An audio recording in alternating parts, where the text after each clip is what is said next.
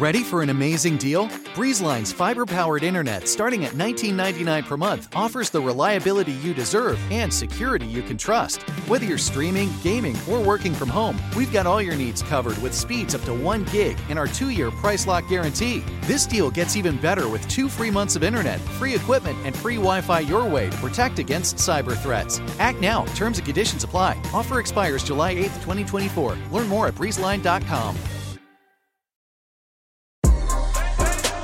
Hey, this is DeRay, and what I'm about to say to the people in this episode, it's me, Sam, Kai, and DR, as usual, talking about the news that was underreported for the past week. News that you should know, news about equity, race, and justice that just didn't make the headlines. And then I sit down with Jonathan McCrory, the Executive Artistic Director of the National Black Theater in Harlem, to discuss the work that they're doing to elevate Black creators, the history of such an incredible organization, and so much more. Here we go. My advice for this week is to go to coffee, go to lunch, have the FaceTime. Like, there's so many people that I've met in passing where, like, I keep seeing them. I saw them at a thing, saw them at a party, saw them at an event, and, like, we just didn't have time to talk in the moment. And we're like, oh, we'll get together, and we never really get together. And in the past month, I've been much more thoughtful about getting together, about saying, hey, let's go do coffee, let's go do lunch, let's do those things. You should do those things with the people in your life. For some people, it's like, hey, can we just FaceTime? Let's just hop on the phone. Like, there's so many people that I've seen in passing, and the pandemic made me appreciate friendships and relationships so much more, especially because, Lord, we were all stuck. So let's go. Family, friends, welcome to another episode of Pod Save the People. I'm De'Ara Ballinger. You can find me on Twitter and Instagram at De'Ara Ballinger. And I'm Samson Yangwe at Samsway on Twitter. I'm Kaya Henderson at Henderson Kaya on Twitter. This is DeRay at DREY on Twitter. All right. We are together. We're here. We're ready. We're excited. I'm going to let my colleague and friends talk about the Olympics. I haven't really been watching. When I saw Simone Biles was coming back, I did watch Sis on the balance beam. Other than that, I really don't know what's going on. I don't know if, I think it's like over now, isn't it? That's probably a good place to start. So can y'all tell us what happened? What happened? The United States won more medals than any other country, with 113 as the total count. But 39 gold, 41 silver, 33 bronze. Wow. The number 2 country was China, number 3, Japan, 4, Great Britain. I think we won, if there is such a thing. Wow. The highlights that I have were Allison Felix winning her 11th medal, being the most decorated person ever in track and field. Nailed it. Like, how incredible. The person who won shot put, like, that person was great. So I'm a soccer watcher. So in the Olympics, for some reason, I don't know why this is. Soccer in the Olympics is different than soccer outside of the Olympics. Like, all the players are younger. Oh, really? You're only supposed to have, I think, 3 players who are over the age of 24, which means that, like, for most of the international teams, like the really good ones, a lot of their best players are, like, not allowed to play. So it's a completely different and, like, new, younger squad. And the finals just happened. I'm not going to give away the winner, but it was Brazil-Spain. But it was cool to see. Like, I have no idea why the rules are different, like where they came up with this formula. But it's like a fascinating world of soccer that is, like, different than anywhere else. So it's cool to watch. I recommend people to watch definitely the final. You should definitely watch Athing Mu. She is... Oh, yeah. An American. She won the women's 800 meters, and you just gotta watch her run. The Americans won the relay too, and she is 19 from Trenton, New Jersey. Talk about a runner. I watched artistic swimming, which was really interesting. I think it's probably what used to be synchronized swimming. And these ladies did this whole robotics routine in the pool that was absolutely amazing. I mean, there was a lot. I'm not a huge Olympics fan, but there was a lot. There was a little something for everybody. And Sam, to your question, Olympic soccer has an age limit to ensure that the FIFA World Cup retains its number 1 position in world soccer and doesn't have to compete for attention with Olympic soccer. I knew it. I was thinking, like, this would be the only other event that would be on par with the World Cup, but they won't allow that to happen. And they also shut down, there was that attempt at forming, like, a new league that would compete with the Champions League, and, like, they shut that down. So, like, soccer is, like, interesting. The politics of soccer is a whole thing. Okay, my news this week is from the Washington Post magazine, and it is about a small community of Browns Grove, Virginia, which is a historically Black community in Hanover County, Virginia, about 17 miles north of Richmond. And this small African American community is fighting against what I call the Disneyland of supermarkets, Wegmans. And it is. If you've never been to a Wegmans, let me tell you, it's an adventure. But Wegmans wants to build a 1.1 million square foot, $175 million distribution center in the community of Brown Grove. And of course, Wegmans and the state of Virginia say that it will add jobs and tax revenue. But in fact, the community is fighting this because they actually feel like the environmental impact is huge, that it will destroy their community, it will bring noise pollution, air pollution, truck traffic, and that it will sit on the unmarked graves of some of Browns Grove's founders, and it will disturb the environmental wetlands that provide water, well water, to this community. And the community, this little community, was founded in 1870 by an emancipated Black woman named Caroline Dobson Morris. And I did another piece about a Black community in Maryland a few weeks ago, and I've gotten very interested in these small Black communities that were founded by free Black people. Anyway, this lady and all of her descendants have lived in Brown Grove, and descendants are still there. And they have really done a number on this small community. They brought I-95 in some decades ago and cut Browns Grove completely in half. When I-95 came in, they built a truck stop. And now there's gray ash and dirt from air pollution from all of the trucks that rests on people's yards and whatnot. They have airplanes all over the place. They haven't improved roads in Browns Grove. And so like these trucks and stuff are running through the community and continuing to damage roads and flood things out. And so these people are like, enough, right? And so they are fighting about it. The community is angry because they feel like they've been neglected by the state and county officials. There are no sidewalks in Browns Grove. The only playground in Browns Grove is provided by the church, the local church. And most of the residents draw their water from the well system because the county hasn't added them to the water distribution system. And so these little folks are doing their best to stay alive in this big wide world. And Wegmans, which is actually a private family-owned company, has said, look, we're going to build this distribution center. In fact, it's the single biggest investment that the company has ever made. And the community is saying you haven't done enough to consult with us directly.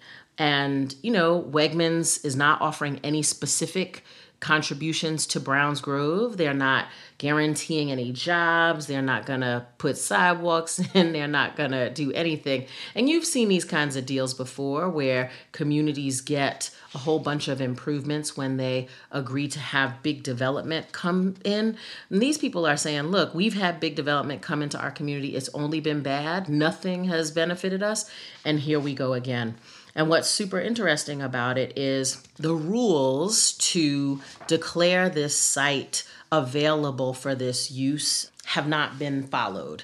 And so there are now a whole bunch of legal challenges. It's illegal to disturb a cemetery, and the people are saying they haven't found a cemetery. And of course, the people are like, well, you wouldn't find a cemetery. These are unmarked graves of a poor Black community that nobody ever, wanted to document from the state perspective. And Wegmans' take is, look, literally, this is a quote from the article.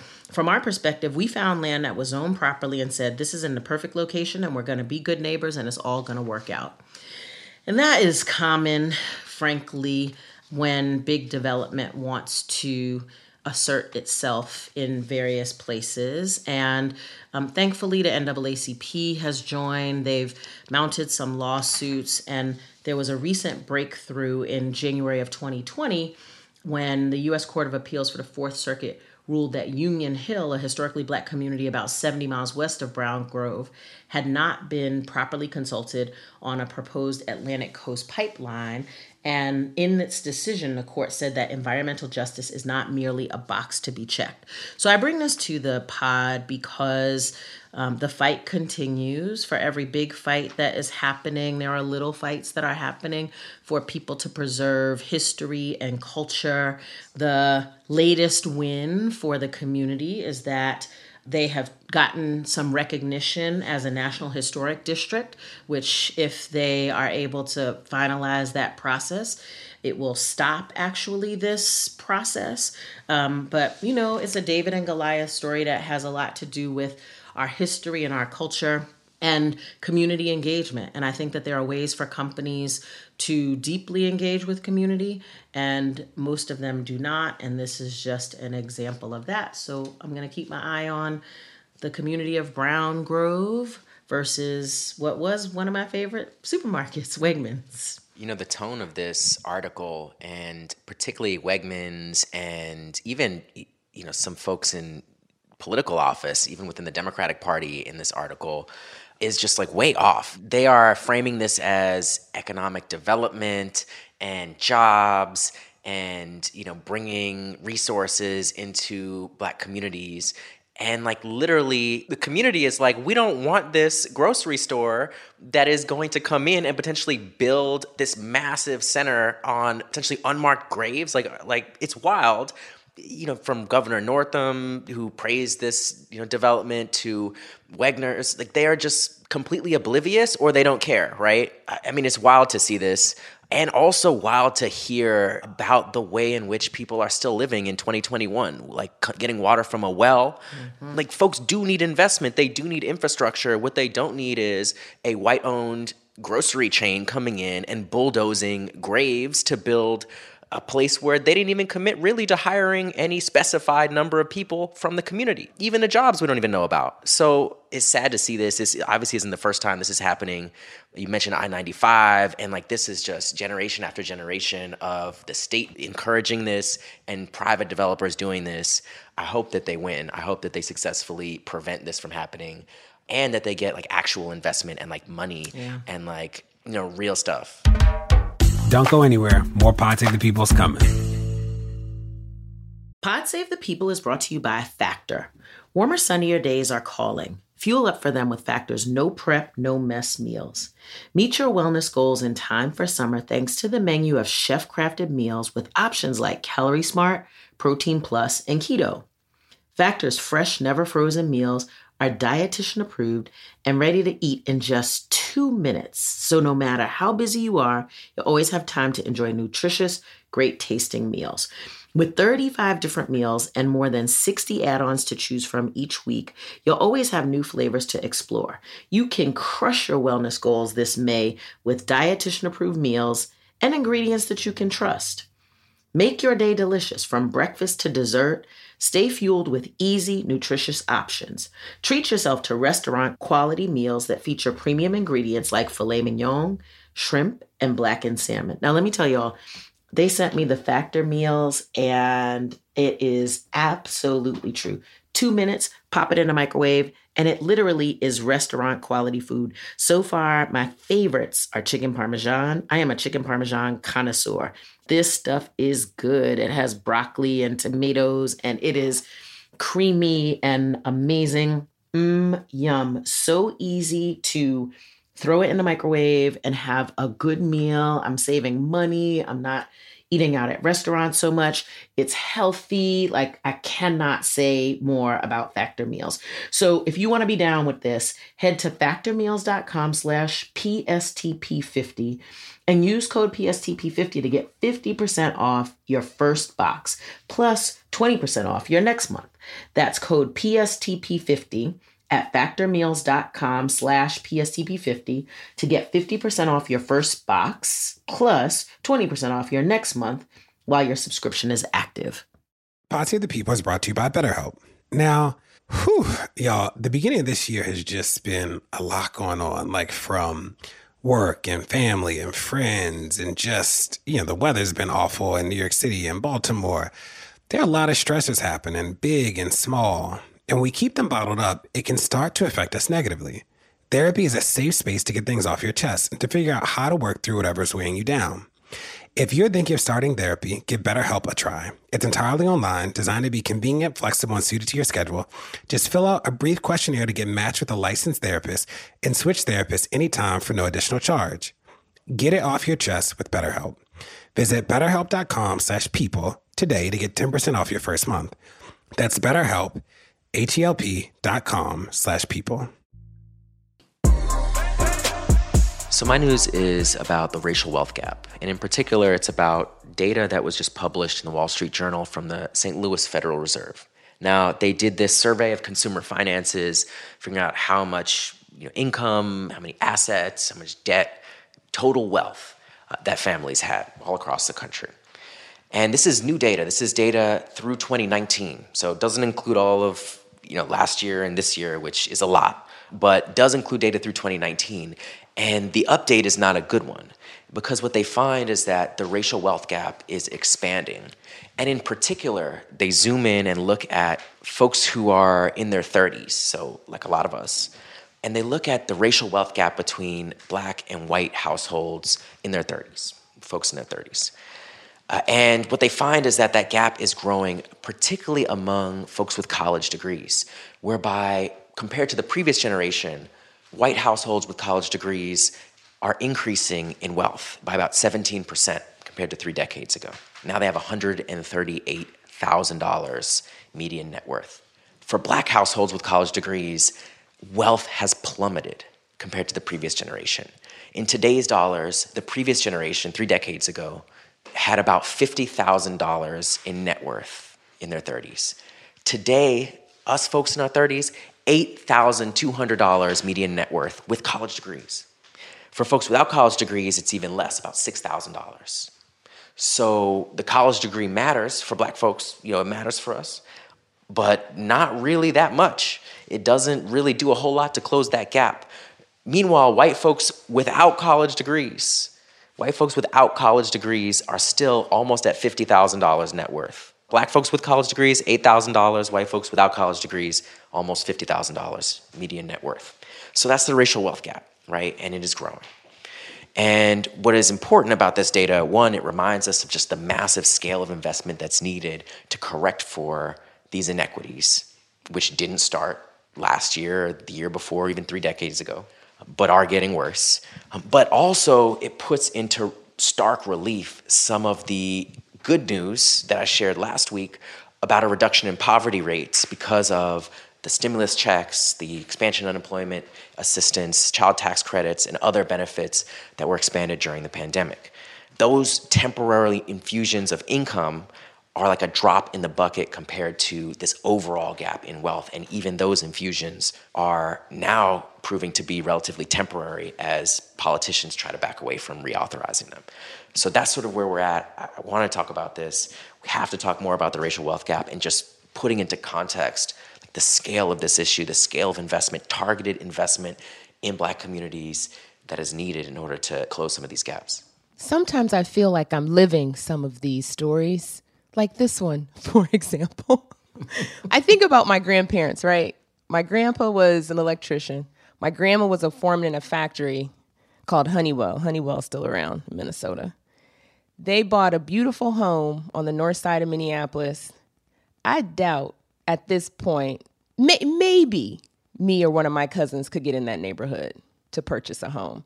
My parents live in Hillcrest, in Washington, D.C., in Southeast, that usually I wouldn't even name Hillcrest, but y'all done found it. Y'all done found the gem. Okay. Not only have they found it, they found a way to keep Black people out these days. They sure did. And my mama found out about the white people's only Facebook.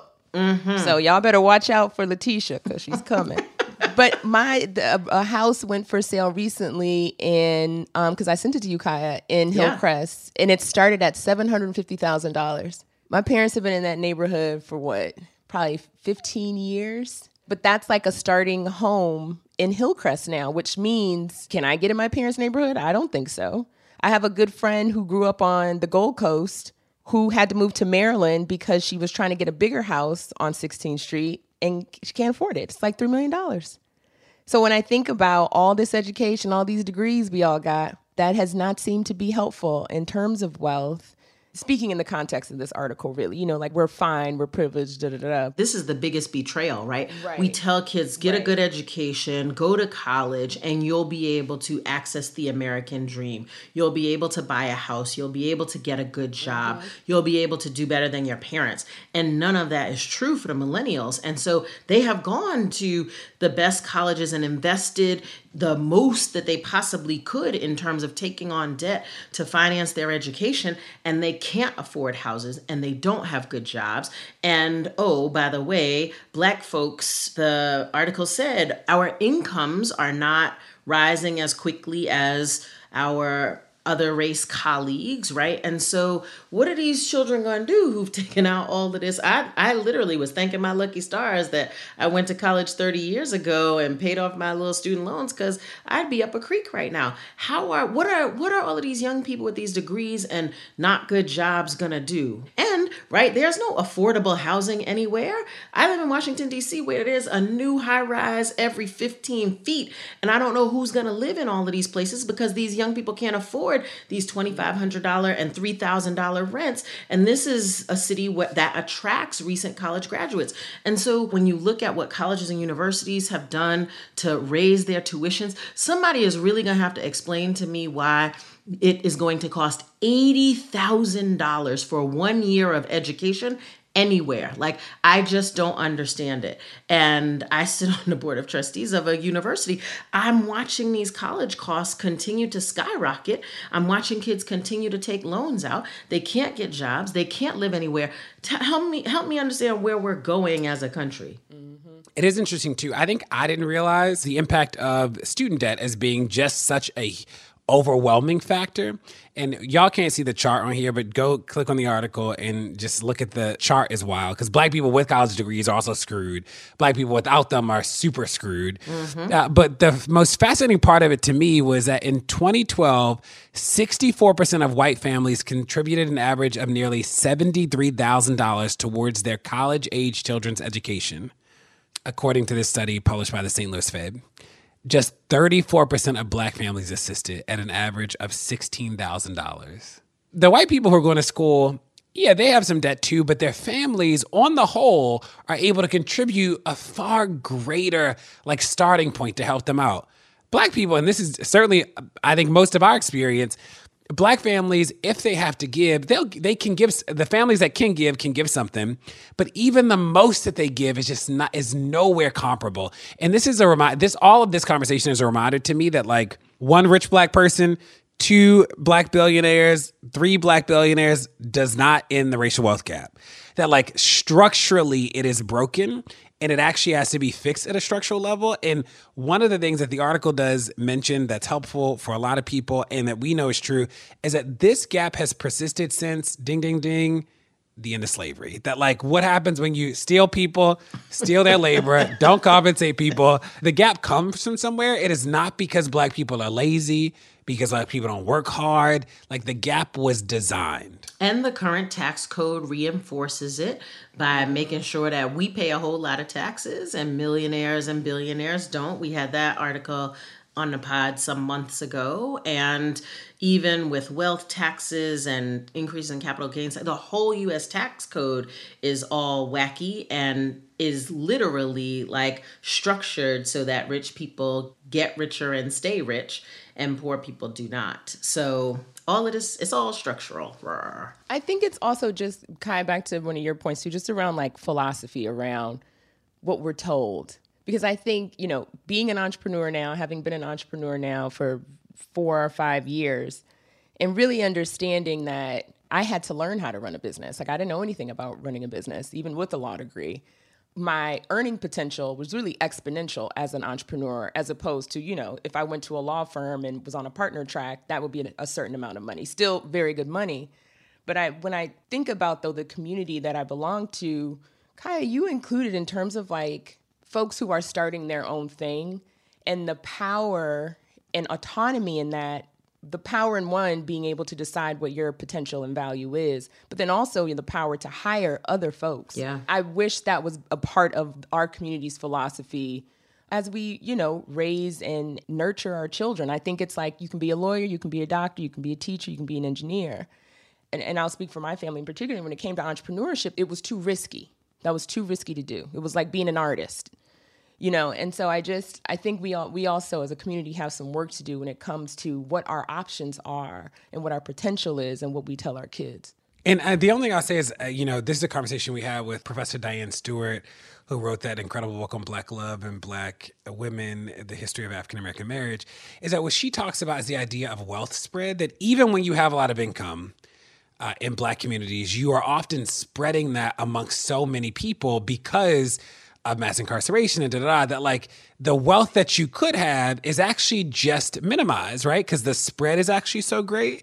And that we have to account for that too. That like, that's just another reminder that like a couple rich people does not change the game in the way that people think. I was talking to somebody who I know who I didn't realize that prison phone calls weren't legal where they were. And she was like, oh no, I've spent at least $16,000 talking to my husband. It blew my mind. Hey, you're listening to Pod Save the People. Don't go anywhere. There's more to come.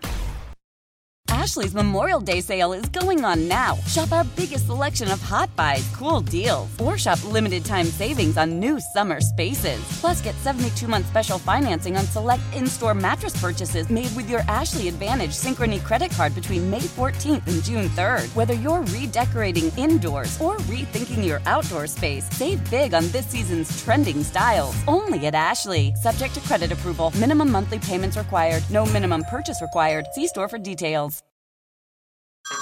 Hey everyone, it's Ted from Consumer Cellular, the guy in the orange sweater, and this is your wake-up call. If you're paying too much for wireless service, you don't have to keep having that nightmare. Consumer Cellular has the same fast, reliable coverage as the leading carriers for less. And for a limited time, new customers receive their second month free when they sign up and use promo code MONTHFREE by May 31st. So why keep spending more than you have to? Seriously, wake up and call 1-888-FREEDOM or visit consumercellular.com. Taxes, fees, and other third-party charges will apply. See website for additional details. My news today is about a new graphic novel that is written by a Black woman, Dr. Rebecca Hall, also Esquire. She has a PhD and a JD. Let me just say Dr. Rebecca Hall. So she got her PhD, I think is now teaching at the University of California, Santa Cruz. She has been a researcher for quite some time, and her particular area of research really has been slavery. Both the voyage and then what has happened consequently once African bodies got to this land. So what I found so interesting about this article is that, well, one, this book, obviously, which is a graphic novel, but I'm not even going to get to how cool that is. Really, I want to talk about the substance of this book, which was all of the research that Rebecca Hall uncovered that basically found that Black women were responsible for a significant number of revolts, both on the continent in the capture and trying to get enslaved people, and then also on the slave ships. And so I just found this miraculous because there hasn't been little research done on this, but there's just an assumption about Black women that because they're women and because they're inconsequential, even when there was evidence that Black women were leading slave revolts, and because of how they positioned them on the slave ships. So usually because they were women, they were like, oh, they won't do anything. And they also put them on kind of the top of the ship near the weapons because, one, they didn't think they were a threat, but also for them to be closer to their abusers in terms of sexual abuse. But because of their positioning on these slave ships, they were able to take advantage and lead a number of revolts. I just found so many layers of this interesting because once Rebecca Hall got to the bottom of it, she really realized that because of the framing of history and even because of the myopic thinking around Black women and who they are and what they're capable of doing, that all of these stories were lost or they were kind of miscategorized. So there are cases even where this one Black woman killed her owner, and it was just kind of categorized as a murder. But in fact, it was this event that precipitated this revolt. So I just wanted to bring this to the pod because I thought this was so fascinating for so many reasons. One, because again, it's just like this constant unearthing of stories of just the truth about the power and the resilience of Black people. I'm super curious about what this book even looks like. And the illustrator of the book is Hugo Martinez. So this book came out in June, so I'm a little late to the game here, but really excited to share this with y'all and just to kind of dig deeper into how these historians thought it was counterintuitive that these Black women could lead revolts. And they said the more that they found, the more Black women that were on the ship meant it was going down. The more likely. So curious to hear what y'all have to think about this one. You know, you mentioned the study at the end there, and, you know, reading the study was a textbook example of researcher bias and like why it's important for researchers to actually reflect the experience of the subject that they are researching. Because you had this huge database that I didn't even know existed. I've been exploring this database now. It's a database of 27,000 slave ship voyages that took place over centuries, like all over the world. And as you said, Diarra, they discovered there were revolts on at least 1 in 10 of the voyages, and that the more enslaved women who were on the ship, the more likely a revolt was to have occurred. But then it goes on to say that the researchers questioned their own findings about the role women played in the revolts, calling them counterintuitive and noting that women are rarely mentioned as leading violent resistance in historical documents. Written by who? They had so much data I didn't even know existed. They conducted this whole complicated analysis. They found the finding that the more enslaved women that were on the ship, the more likely there was the revolt to have occurred. Like, that should have led them onto the journey that Rebecca Hall is doing, the actual work of finding the documentation that turns out is there, but was largely hidden, that actually does establish this pattern that was happening, that does establish these revolts took place. Like, the data was there, it was all pointing in that direction, and the researchers just sort of walked away from it because they were so biased that they couldn't like even consider that as a possibility. So like that is like a lesson for research. You see this all the time in like criminal justice, how researchers interpret particular patterns in ways that just uphold existing oppressive structures and ideologies that the data doesn't even support. And I think this is like a textbook example of why, you know, Rebecca Hall is so important to be doing this research. Like you, Kaya, I wasn't surprised at all. And Diarra, thanks for bringing this here. It's like, of course, like who was raising the kids? Who was making the food? Who was seen as so docile to be allowed to be in all of the most intimate spaces? I mean, it was the Black women. Like, that makes total sense to me. That if you were trying to get close to somebody, that's it. Because they weren't letting those men, they weren't letting the men anywhere near a whole set of people. But the women, so it's great that we're actually telling this story. It's also a reminder that when we think about rebellion, it is always an entire community that rebels. No matter who, whatever story you hear in the end, if some story tells you that a couple people did it, they are lying. It's always a community. And the idea that women were not a part in leading the community of rebellion, that it was those queer people who were enslaved. I mean, it was all of these stories that like we never got because white people knew that if we were able to tell our own story, if we could read them right, they knew it would be game over at some point. Because the thing about white supremacy that I worry that we don't say enough in public is that it is just rooted in evil. And I think that like what we know today, what they probably did to our ancestors on a daily basis, if we had their account of it, there would be no rendering that was not just evil. The rape, the abuse, the terror, like if we had more first-person accounts, evil, like people would be like, wow. And the fact that we don't is how people can sort of wash over some of this stuff. I think people might be a little bit more than wow. I think it'd be rowdy up in here. Yes, I agree. But happy that this is being reclaimed and retaught. My news is about forensics. And in 2016, under President Obama, the President's Council of Advisors on Science and Technology put out an incredible report that really did not get picked up in the news because reporters don't feel smart enough to write about forensics. But the report is called Forensic Science in Criminal Courts, Ensuring Scientific Validity of Feature Comparison Methods. And what's incredible is that the report does a number of things. It essentially says that like, there's a set of things that are used in the criminal justice process as evidence that just are not science. So you might call it something. You might believe that it's something. You just can't call it science.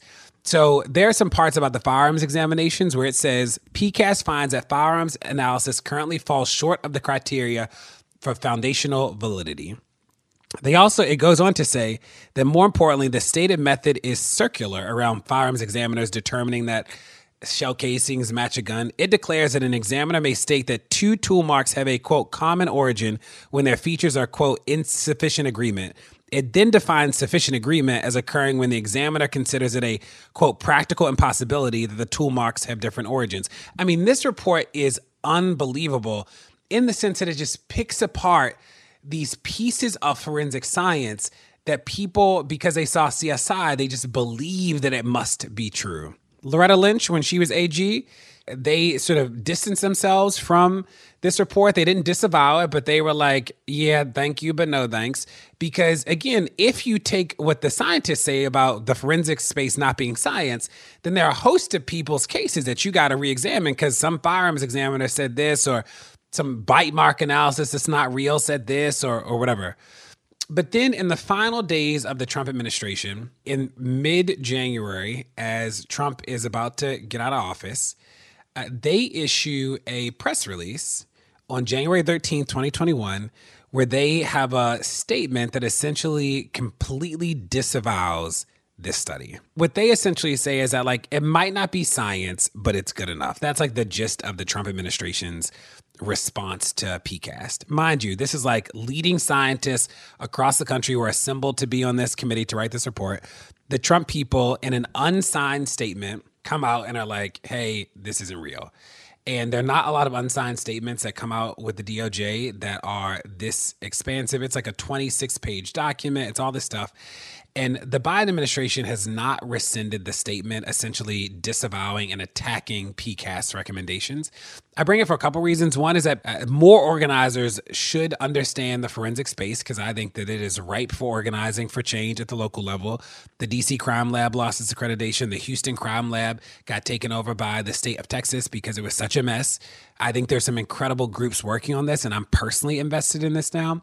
But the second is that I'm actually surprised that the Biden team has not come in and just done away with some things really quickly. This is one of them, that the Biden team should just retract this press release from the Trump administration, should not stand by it. Just like we talked about earlier in the podcast, in another podcast, that the Trump administration told people who they had previously let out of jail that they might have to return. The Biden team has not yet overturned that. So I wanted to bring it because I'm fascinated by the forensic space. Wild that people could be put in prison or in jail based on things that are not science but appear to be science. And the last thing I'll say is that, I'm spending a lot of time organizing around Keith Davis, who is incarcerated in Maryland. He's going to be tried for murder for the 5th time. And the firearms examiner in his case, the lawyer says, did you take notes? He goes, no. Did you take pictures? No. Did you take measurements? He goes, no. She says, are you saying you eyeballed it? And he says, yes. Hey, you're listening to Pod Save the People. Stay tuned. There's more to come. Sofas, recliners, love seats. Everything is better in leather. Discover the new leather collection at Ashley, where bold meets durable. And wait a minute, who's been finger painting on the couch again?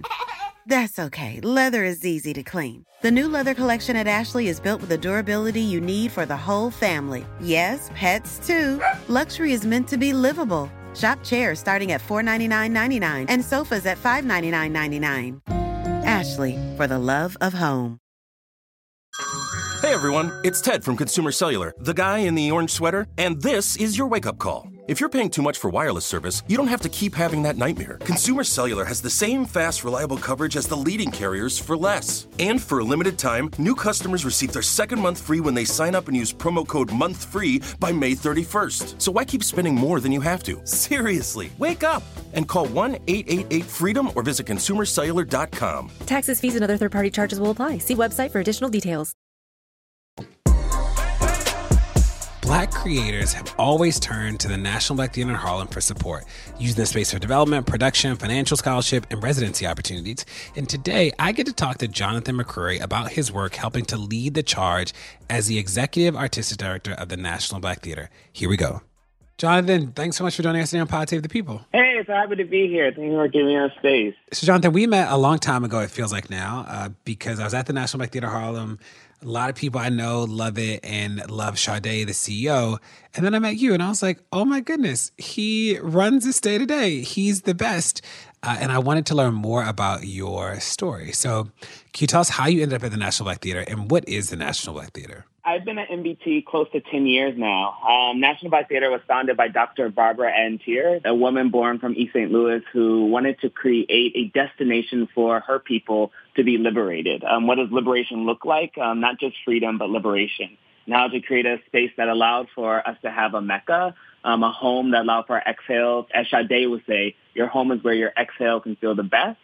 And so what does it mean to create a physical built space, not a theoretical space, not a virtual space, that is owned, operated, and run by Black people, that would allow for us to have a place in the Americas forged for our brilliance, forged for our liberation, and forged for our innovation in the vehicle of the creative arts.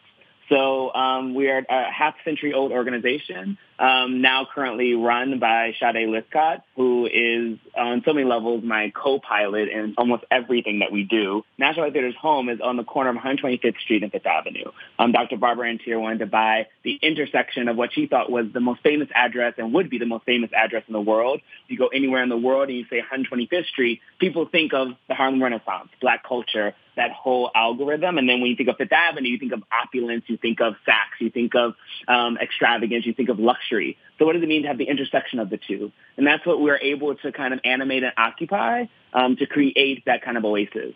Now, fast forward to today and present, we take all of that legacy, that history that Dr. Teer and the liberators forged and found 50-odd years ago. And Sade and myself, we get to create a innovative platform that utilizes that mechanism to create a healing art elixir that addresses some of the present-day, present pulse issues that meet us and face Black people on a daily basis.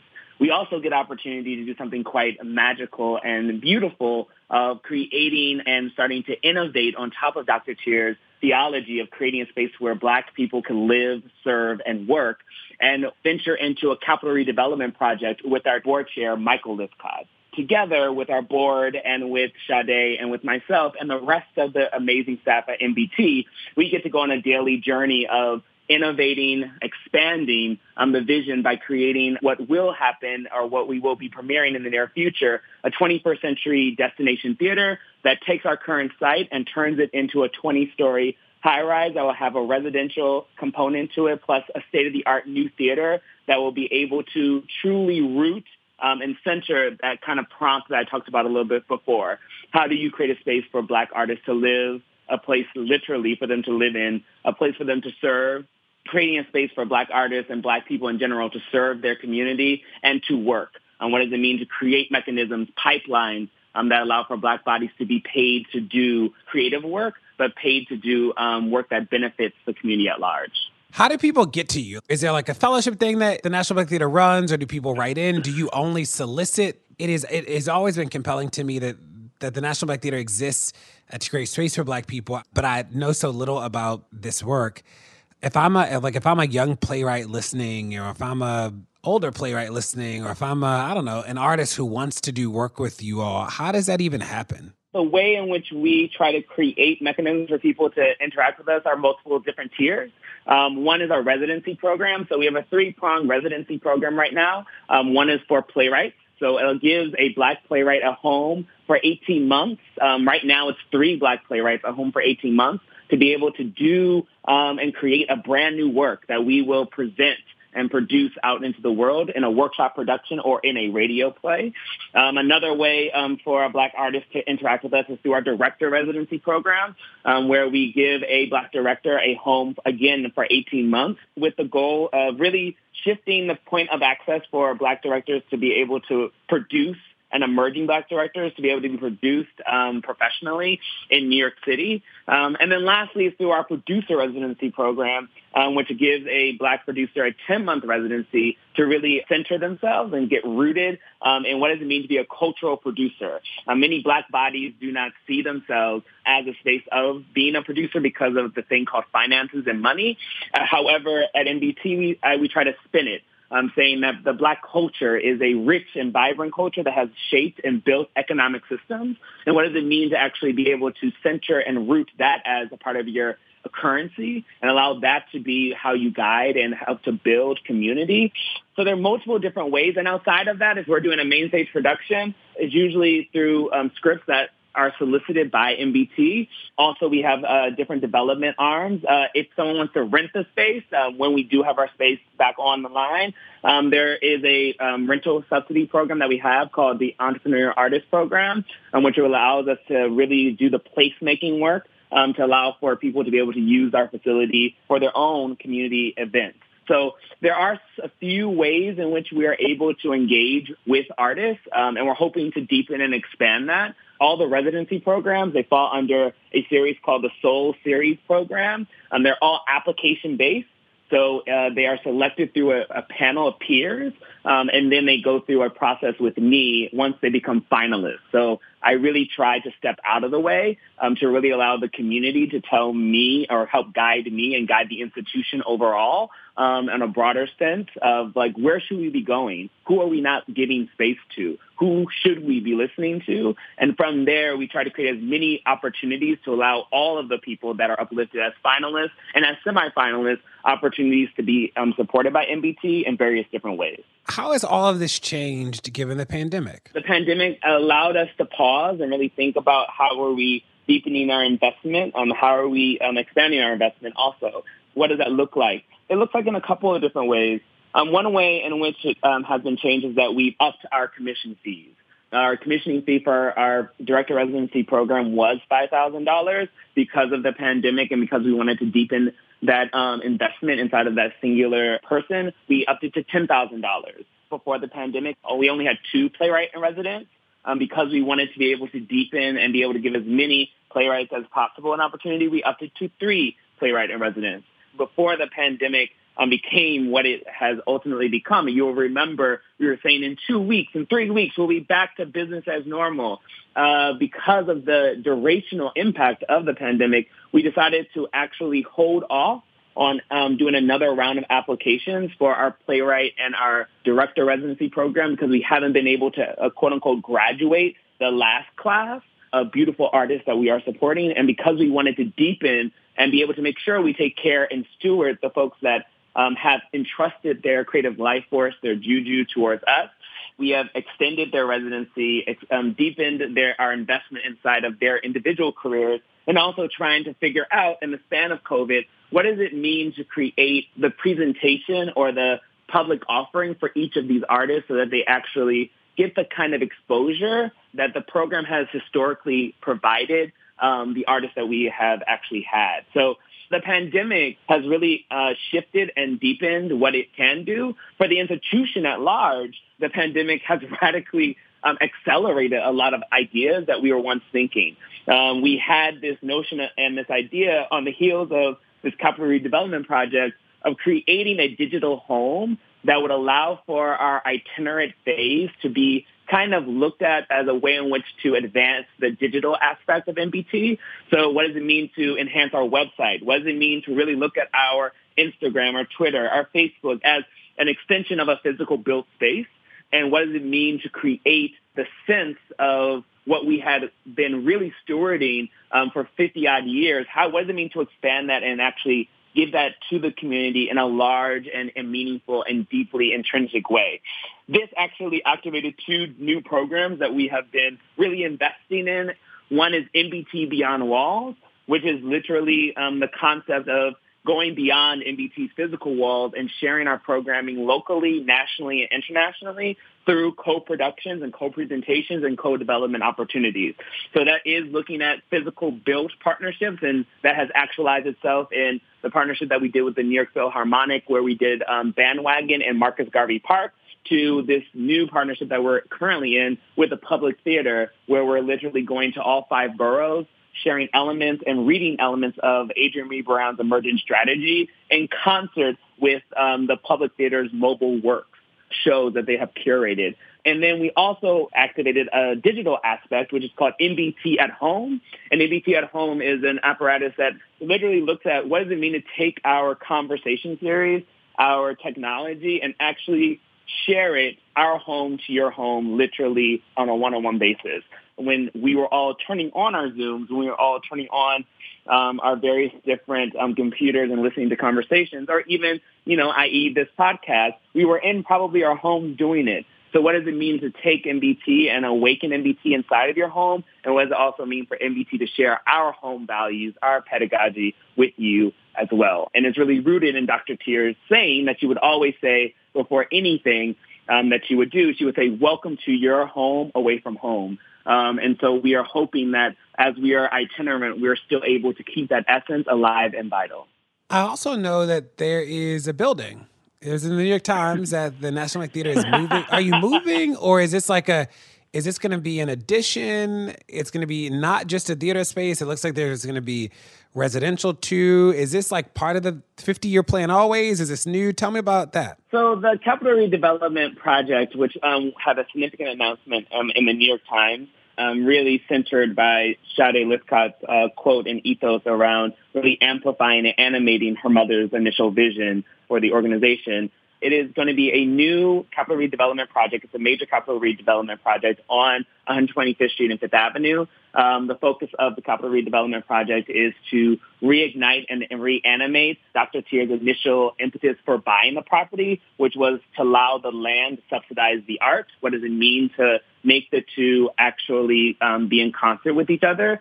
So we have embarked with our developing partners, Ray and L&M, to reanimate and reimagine what our site can look like. And what's currently happening right now is that we have gone through a design phase, and the renderings that have now been released is the culminating apparatus of that. What's quite wacky and beautiful and kind of like crazy about the whole thing is that we did all of that designing during the pandemic. What's a marker of the kind of spiritual guiding forces of this project is that the redevelopment deal was signed on Dr. Teer's birthday, which is June 18th, and then it was co-signed by our developing partners on Juneteenth. It was kind of apropos that would happen because everyone could understand what Juneteenth means and is, and also who Dr. Teer, who she is and what that means. And to have those 2 days coincide has centered our values inside this project, a project that is really centering Black liberation, creating space for Black artists and for community. What we are hoping to do with the new building and what we are really grounding inside the programming of the building is the element of artist housing. So how do we create space for artist housing to happen inside of this new tower, making sure that there are apartments that will allow for artists in our community to be able to, again, going back to that initial prompt that Dr. Teer phrased, how do you create a space for people to live inside of the community and not be gentrified out? And then the next prompt is are people able to also be served? So there'll be 2 new spaces inside of this new building. One will be a 99-seat studio theater, and the other one will be, if you've been to NBT before, our temple space. We're actually redoing that configuration inside of this new building. And then there will also be the adjacent support spaces. We will have opportunities for people to learn how to build and construct in our shop. We'll also have opportunities for people to potentially record inside our recording studio, and then we'll also have rehearsal space. So we're trying to create an ecosystem that allows for creative imagination to truly happen, and that's the Capital Redevelopment Project. It's really, hopefully, will generate a healing center that is rooted inside of the ethos of shifting and augmenting the perception of what Black and brown bodies can and will be able to do inside of America, inside of this community, inside of Harlem. When Sade and I first began this road, we were really searching to create. We looked at Ailey as a potential blueprint of what our opportunity was, knowing what Judith Jamison had been able to do with Alvin Ailey's vision and mission, and how she's been able to animate that and build a North Star inside of the dance community for Black dance and for American dance in general. And how can we do that inside the context of this, knowing that Sade is taking up the mantle of her mother's vision, and how we collectively can help to animate and illuminate that North Star with inside of theater, and in particularly Black theater, inside of the global and national consciousness. I've read that there is a production called Hands Up. Can you talk about that? So Hands Up is a show that is kind of near and dear to my heart. After the murder of Mike Brown, there was a call and response that was needed from our community creatively. And the person who took up that mantle, the organization that took up that mantle and said, I will do something with it, was Keith Joseph Atkins from the New Black Fest.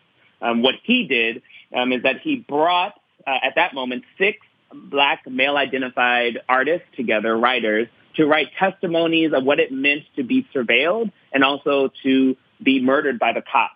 What is that trauma, that triage, that consistent barrage? What does that do to the human psyche? So at that moment, the initial impetus of creating Hands Up, it was 6 testimonies by 6 Black male-identified bodies talking about what it meant to be accosted and to be surveilled and to have the violence of police brutality hit their system. Down the road, knowing that the stories weren't complete enough, he added a woman-identified voice by the name of Nambi Kelly to the fold, trying to broaden and deepen the context of telling the story. However, in that initial 6, I had the fortune of mounting the first kind of full production of the show. That was roughly around 2016. It was a really healing production. It was arresting, all of the things that you might imagine. The emotions were high, tensions were very high. Everyone was trying to just figure out. There was loss, and there was a little bit of a need for a North Star. And this production became an opportunity for us as a community to grieve communally, but also for us to have conversation communally, and us to be able to hug and be able to understand that my pain is not in isolation. My grief is not in isolation. It is a communal grief, and we can communally also move forward together. In the midst of the civic unrest, in the midst of the COVID-19, there was this kind of pull at my system to say there was a need to revisit. There was this re-burgeoning concept of returning back to radio plays and generating audio landscapes, creative opportunities for artists to be able to still practice their work of creation, but doing it in a way in which it allowed for the ears to go on an imaginative journey versus the visuals or having to go to a live performance. Thinking about what would it mean to revisit this text, I was hoping that it would feel more so like a retrospective. It would feel more so like, oh, we've grown past a lot of these concepts. And unfortunately, revisiting that text, we're still just scratching the surface. Unfortunately, these texts still feel so resonant. And unfortunately, we also, thinking of Mike Brown as the beginning impetus for why this piece began, we wanted to do a little bit of research. And doing that research, and thank you, DeRay, for pointing us into some locations that we could find names, we were able to compile close to 7,500 names of people, male-identified, woman-identified, non-binary, and trans Black people who've been murdered by the cops. And it was very important for us to use that distinction because that was the impetus for the piece that was created. And it has actually helped us to think about how this is a modern-day genocide. In what ways do we need to be talking about this more often? And in what ways do we need to think about reform? In what ways do we need to think about how do we advance this notion of protecting life and protecting the sanctity of life? And how do we grow into that understanding? So what we ended up doing is that we got a wonderful group of actors together to read and animate the text. We're currently right now in post-production, and we're putting with a composer and sound designer, crafting out the landscape of the sonic landscape. I am the director of it. So I am directing this work, again, kind of my desired retrospective piece. And it will be the North American radio play premiere of the work that will premiere in August for the full week from the 16th through the 23rd. So that is Hands Up. And what we also did is that we had a commissioned artist by the name of Jamie Todd take the images of the 7 actors who are reading the text and take all the list of names that we're able to compile and create a piece that helps to memorialize and animate the fact that these 7 are the representation of and helping to potentially voice some of the unfortunate people who are not able to be present with us, and also helping to understand that they're part of channeling a communal response. and that it's not a singular one. Well, Jonathan, we consider you a friend of the pod. Can't wait to have you back. And everybody, go check out the National Black Theater in Harlem. Thank you so much. I really appreciate it. Well, that's it. Thanks so much for tuning in to Pod Save the People this week. Tell your friends to check it out. Make sure to rate it wherever you get your podcasts, whether it's Apple Podcasts or somewhere else. And we'll see you next week. Pod Save the People is a production of Crooked Media. It's produced by Brock Wilbur and mixed by Bill Lands. Our executive producers, Jessica Cordova-Kramer and myself. Special thanks to our weekly contributors, Kai Henderson, DR Ballinger, and Samuel Sinyangwe.